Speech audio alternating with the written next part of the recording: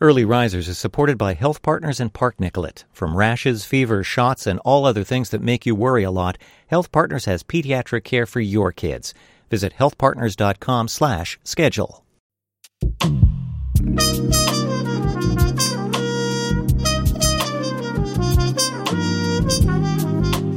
From Little Moments Count and Minnesota Public Radio, this is Early Risers, waking up to racial equity in early childhood. I'm your host, Diane Halsey. This podcast is about how to talk with very young children about race and racism and how to celebrate cultural differences. This season, we're focusing on the stories of parents across the state of Minnesota. Over the last few months, I've been talking with people about their parenting journeys and how they're navigating conversations about race and racism with the young children in their lives. When my son questions me about color and race and differences, as a mother, I question myself. And he said, I want to play tennis, but I want to play with tennis with kids that look like me. And that actually stopped me in my track. And I was like, okay, mommy will have to do some research. The question that every parent has, right? Am I doing a good job, right? Is this going to work? Is this working? Ayan Omar lives in St. Cloud, Minnesota, with her husband and 2 young daughters. Ayan describes herself as a Somali American refugee.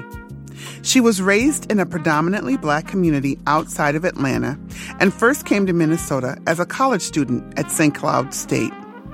When she got married, Ayan and her husband, who is white, knew they would face challenges as an interracial and interfaith couple, and they did their best to stay a step ahead. Still, Ayan says she's been caught off guard by some of the questions her daughters have asked or situations they've experienced at school.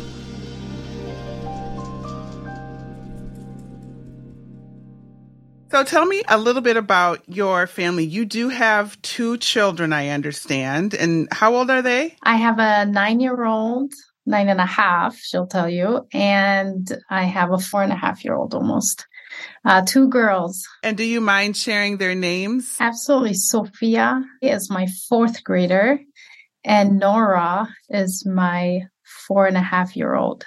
So tell me a little bit about where you live and how your family identifies racially, and maybe a little bit about, as you were growing up, if you ever had an adult talk to you about race. Yeah, so I live in St. Cloud, Minnesota, central Minnesota, and my daughters are biracial, bicultural.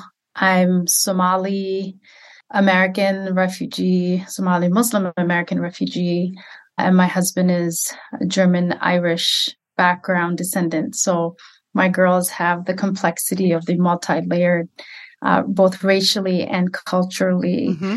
And growing up, I grew up in a household of Somalis. My uncles, my aunts were all Somali, Ethiopian, every once in a while, but primarily or predominantly East African. And I grew up in a predominantly Black community in Clarkston, Georgia. My teachers were almost all Black. The community was Black. So when we moved here as refugees, I closely identified with the Black narrative through writings from Alice Walker, Toni Morrison, Maya Angelou, constant struggle of the Black woman narrative I found in those books, and I closely identified with it. But down in Georgia, I was in the sea of Black people. So race wasn't in our conversation. It was just a way of being, a way of existing in that community. The only barrier I had down in Clarkston, Georgia was a language barrier. So finding ways to learn the English language was the only thing that stood me out from my peers. But after exiting EL, English learner classes, I was just another young Black woman in a community of Black people. My parents, my Black parents, never had a conversation that pertains to race or being different racially. However, when I moved to St. Cloud, Minnesota to attend St. Cloud State for its education program, I stood out. So it was then that my multi-layered identity of being a Somali, a Muslim, and a Black woman became just visible compared to what I grew up with. So with my daughters, that biracial complexity in the environment of central Minnesota, it comes up. And I feel a constant need to be one step ahead of the conversation by asking questions. She has peers that look like her, also biracial, but she's coming back asking questions. Mom, am I Muslim or am I Somali? Because she doesn't speak Somali and her religion isn't as visible as it is for her peers who wear the hijab. So that constant validation, that constant negotiation for her as a fourth grader is becoming more reoccurring than when she was younger. You said that you like to try to stay one step ahead of the conversation with your children. What does that mean to you? And what are some of the ways that you do that, stay one step ahead of that conversation? What it looks like is outlining scenarios with my kid, different scenarios and different ways to respond. Really giving her a backpack full of responses of different scenarios that I feel she might acquire or inquire. For example, how come you don't wear the hijab? Or how are you half Black because you have beautiful, luscious curls, right? How to respond to those. So whenever it comes up, Mom, am I half Somali? I capitalize on those opportunities, just feeding off of that question. Yeah. Uncovering a lot more questions about her identity as a Muslim, having a refugee mom, her as a Somali, her as a Black woman, Blackness in our community, right? Not even in the larger scale, keeping it local and immediate for her. Conversations or inquiries that might come from her peers, inquiries that might come from adults. You named some really kind of heavy scenarios there. So in this scenario where she says, where you talk about, why don't I wear the hijab, or am I half Somali? What are the answers? Like, what is the language that you say you like to give her a backpack of responses? What goes in her backpack to help her answer those questions? Well, first, what I try to do is validate what it means to be human. So I always tell my child, I say, honey, people just don't know what they don't know. And you, as a human, are full of stories. It's not that they're coming from a place of malice, but rather they are genuinely interested in learning more about you. So getting her to control the narrative rather than someone else controlling the narrative. So that's good. Her perception is most valuable to me. So I try to get her to see the question for what it is and not the energy or the person it's coming from. I think that is so powerful because so often young children, when they get questions like that, or they get different kinds of feedback around race, culture, religion, they internalize it as there's something wrong with me. Yes. And what you're doing is giving your daughter tools to say, hey, there is absolutely nothing wrong with you. It's just a question because somebody doesn't know and they're being curious. Yeah, yes. I love that. It's a source of empowerment because not only is she a biracial kid, which is different, she's also a young woman, which is different, right? The barriers and people's natural interest in my daughter won't go away, right? No. Because she's so multifaceted, multi-layered, and people should want to get to know my daughter. She's a wonderful human being, right? So I try to empower her by really staying true to herself and controlling her perceptions of other people and not perceiving it as if, as you said, something isn't right. I'm different. I don't want her to perceive herself as different. I want her to perceive her as a benefit, an asset that she can bring to any conversation. Yeah. So that's the first thing I do. you'll have questions. That's natural. Every human has questions about other humans. We're social beings. We want to get to know each other. I start there. But in the circumstance of how come you don't cover your hair, I try to acknowledge that religion, as it is practiced, is a way of putting people in boxes. And right now, by not covering your hair, you don't fit into that box. So that question is less about why are you doing something you're not supposed to be doing, but they're trying to figure out in their stereotypical notion, especially children, right? Children only believe what they see. And I try to tell her, your peers at fourth grade, they only believe what they see. They have no knowledge outside of that. Only only their home life is what's their truth. So your job is to open their eyes and say, I am a Muslim and I choose not to cover my hair because I believe in modesty. Modesty is being this, this, and that. Service to others, kindness, respect. So we try to broaden it. So I put her at fourth grade in a leadership position, in a teacher position. And it's my way of really empowering her to see herself as such. That's wonderful. Yeah. That's actually very beautiful. Yeah. In today's episode, I am speaking with Ayan Omar, who lives in St. Cloud, Minnesota with her husband and 2 young daughters. Ayan describes herself as a Somali American refugee, and she shares her experiences as an interracial and interfaith couple with her husband, who is white. Ayan talks about her daughters, who are biracial and bicultural, and the challenges they face in navigating their complex identities in the predominantly white community of central Minnesota. Ayan will delve deeper into the specific scenarios her daughters face and the language she uses to empower them to be proud of who they are. Let's get back to this important conversation. So you are, as you said, you identify your family as being biracial, multicultural, multilingual. So there's a lot of layers to your family. And so how do you and your husband talk to your children about race, about the different racial backgrounds that they come from? And has there ever been a time when you all may have struggled with wanting to know what the right answer was? Oh, yes. Oh, yes. So my husband and I intentionally went into this marriage knowing that there's going to be such moments where we'd have to unpack race and center race. I remember when Sophia was about 3, I was giving her a bath and she started to wash my hand.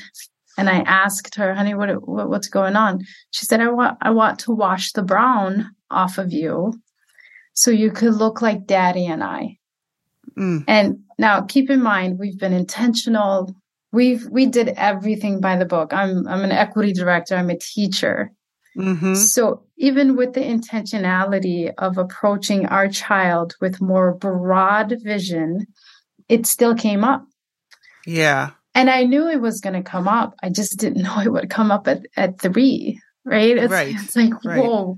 So I remember stepping out the bathroom, getting my husband and telling him, I don't know what, I can't indoctrinate a 3-year-old with race conversations. and for a long time, she would describe her dad as sparkly pink. And she was pink and I was brown. I'm like, why is he sparkly pink? There's nothing sparkly about him, right? That's a good question. Right. Yeah, why was he sparkly and you weren't? That added layer of he's sparkly pink. And I left the bathroom and I went to my husband and we went into the bathroom with a conversation of brown, who mom is. Mom identifies as Black and Dad identifies as white, and it's because our family, being from East Africa, Ayeyo, which is grandma in Somali, grandma, and we are a product of 2 loving families. And with those loving families, we decided to get married and have her. And she's a product of both of us. And it's not something you can wash off. And what we do is we have books around the house. Again, it goes back to that intentionality, reminding her that everyone's beautiful and it's not what you perceive on the outside. It's truly what's on the inside. And she has to be able to ask enough questions in life. But, oh my gosh, we said it at a much more 3-year-old level, 4-year-old. Yes, right. But it shocked you that she said that at 3. At 3. I just couldn't believe it. What was going through your mind at that time, at that moment, with the fact that she was 3? It's shocking because as an educated woman, I knew through reading. I'm a literature teacher. I've studied Paul Dunbar. I studied Maya Angelou, Toni Morrison, James Baldwin. I mean, I have a master's degree in Toni Morrison's work. I've always understood the historical context of Blackness in this country. And even as a Somali refugee, I've embodied that. I've internalized it. Yeah. It became mine. To hear my 3-year-old perceive it as something needing to get washed off was hurtful. Yeah. Because it was nothing that she found in our house, right? It was nothing that we could have indirectly passed on to her. We've controlled the circle. It was her own perception, right? Her dad is sparkly. He has that added layer of funness or whatever, however she defined sparkling at the time. And I was just mom, right? That's actually a very powerful story because so one of the things I like to do on this podcast is dispel myths about talking to young children about race. And one of the myths is that children can be too young to talk about it because they don't see color. And this story that you're saying is very powerful because number one, it shows that she very clearly saw color and she very clearly put a value to your skin color as opposed to her father's skin color. And even though you all did everything right, the language probably that you use in your house was good and affirming, there's something in our collective culture, our collective society that gave her those thoughts. Yeah. Yeah. And one of the podcasts that I did, I interviewed Dr. Beverly Daniel Tatum, and she calls it the smog that we all breathe. And if we all live in a smoggy place, we can't help but to breathe the smog. And so I think that story is just a perfect example of how that happens. Oh, absolutely. And, you know, we've even controlled the Disney characters we highlight in our house, right? But when they say you're a product of the environment that you're in, it's true because even as parents, there's so much you can control. And naturally, so kids see and feel. They feel, yes. And it's that feeling piece. And it put me in a point of reflection, right? And this is me as a mom trying to find out what in my behavior did not allow me to earn that sparkle, that layer of, why can't I be sparkling brown? Right?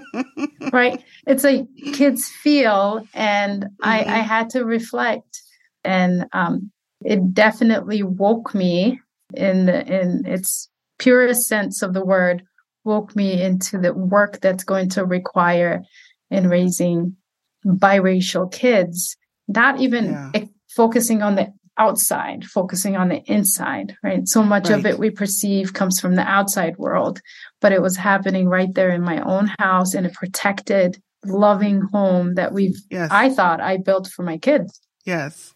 And your home is probably just that. It is protective and loving, and yet it is placed within our society yet. And so there's just some things we think we can protect and get away from. And this is one that we can't get away from. But what we can do is do what you're doing with your child, and that is to give language to it and to talk about it, expose it so that your children can have conversations about it. They can then go to their friends, the people that they play with, or even, other adults, maybe their teachers who may be less informed, and have a conversation with them about who they are and know who they are and not internalize those images and those thoughts that other people might have about who they are. Oh, absolutely. It's just working from the inside out rather than the outside in has really been my approach, finding different ways to empower my kids. One of the phrases Sophia and I have since she was a kindergarten, every time I drop her off at school, is don't look for a friend, be a friend. Right? Don't look for someone. You want to become that someone. Focus on you more than what's on the outside. But that language piece is so important. If parents are uncomfortable, the kids will be uncomfortable, right? Because they're such feelers. So we have some conversations at the house pertaining to this topic and who they are and how the world may perceive them, but how to respond in a way that shows a confidence, authenticity. You can only be who you are. There's no one else in this world that you can be like but you. Yes, yes. Oh, I love that. So tell me, what are some of the resources that you like? Like, what are some of your favorite books or toys or shows even that you like to expose your children to that kind of help you with this conversation with them? So at the house, we bought this big old carpet that's a picture of the world, a map of the world. It's a globe. Mm-hmm. And what we do is we get together. I remember when Sophia was much younger, more so with Nora now, and we step on a country and we say, okay, let's learn about this country. What language do they speak? And the reason that carpet, that rug is so important to us is because I need my kids to see how big this world is. Yes. Mm-hmm. Right. We are so small in central Minnesota compared to the rest of the world.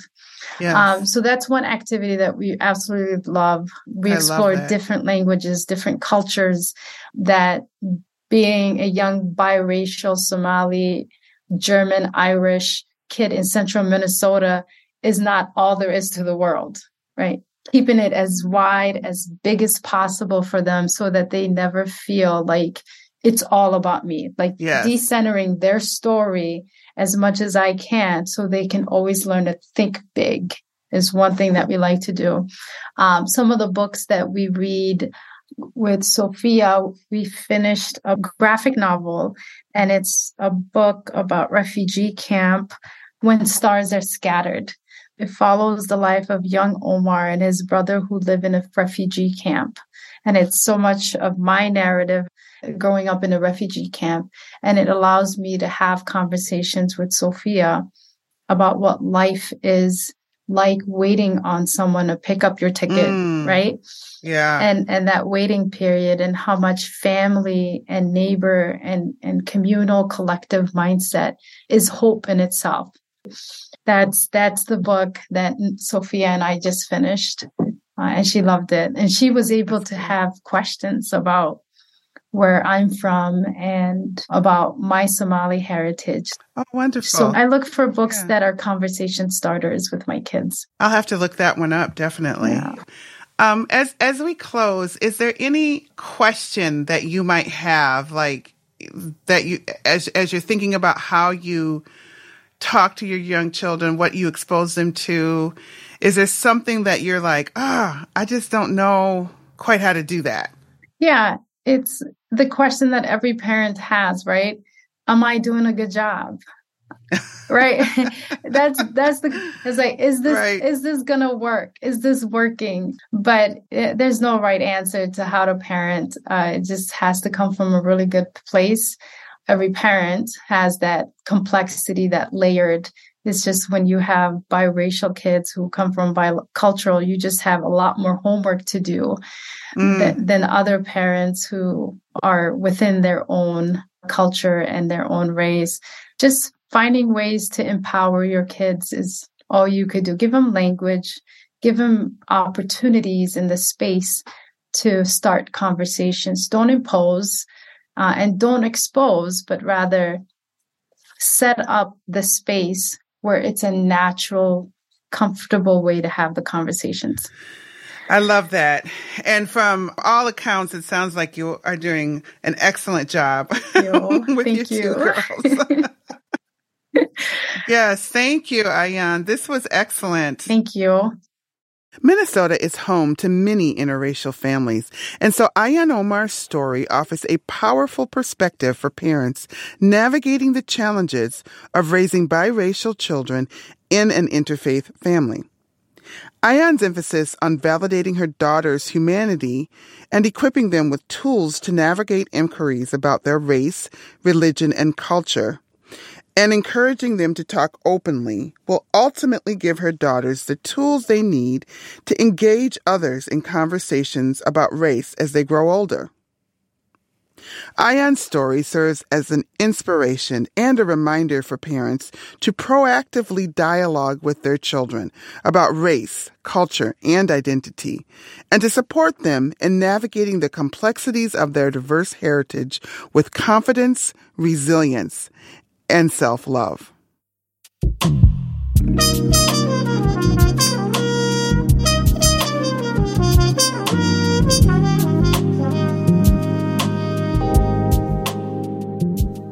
Early Risers is hosted by me, Diane Halsey. Our executive producer is Andrea Bork. Our senior producer is Nancy Rosenbaum. Our producer is Twyla Dane. Katie DeSalle is our social media manager. Kavyesh Kavaraj composed our theme song, I Still Remember. As always, a special thanks to the whole team at Little Moments Count and Minnesota Public Radio. Thank you for listening. You can keep up with us on social media. We're at Podcast Early on Instagram and Facebook. Now is also a good time to go back and listen to our archive of past episodes and check out our discussion guides. Look for links at npr.org/Early Risers. And for more tips and resources on how to talk with young children about race and racism, visit littlemomentscount.org.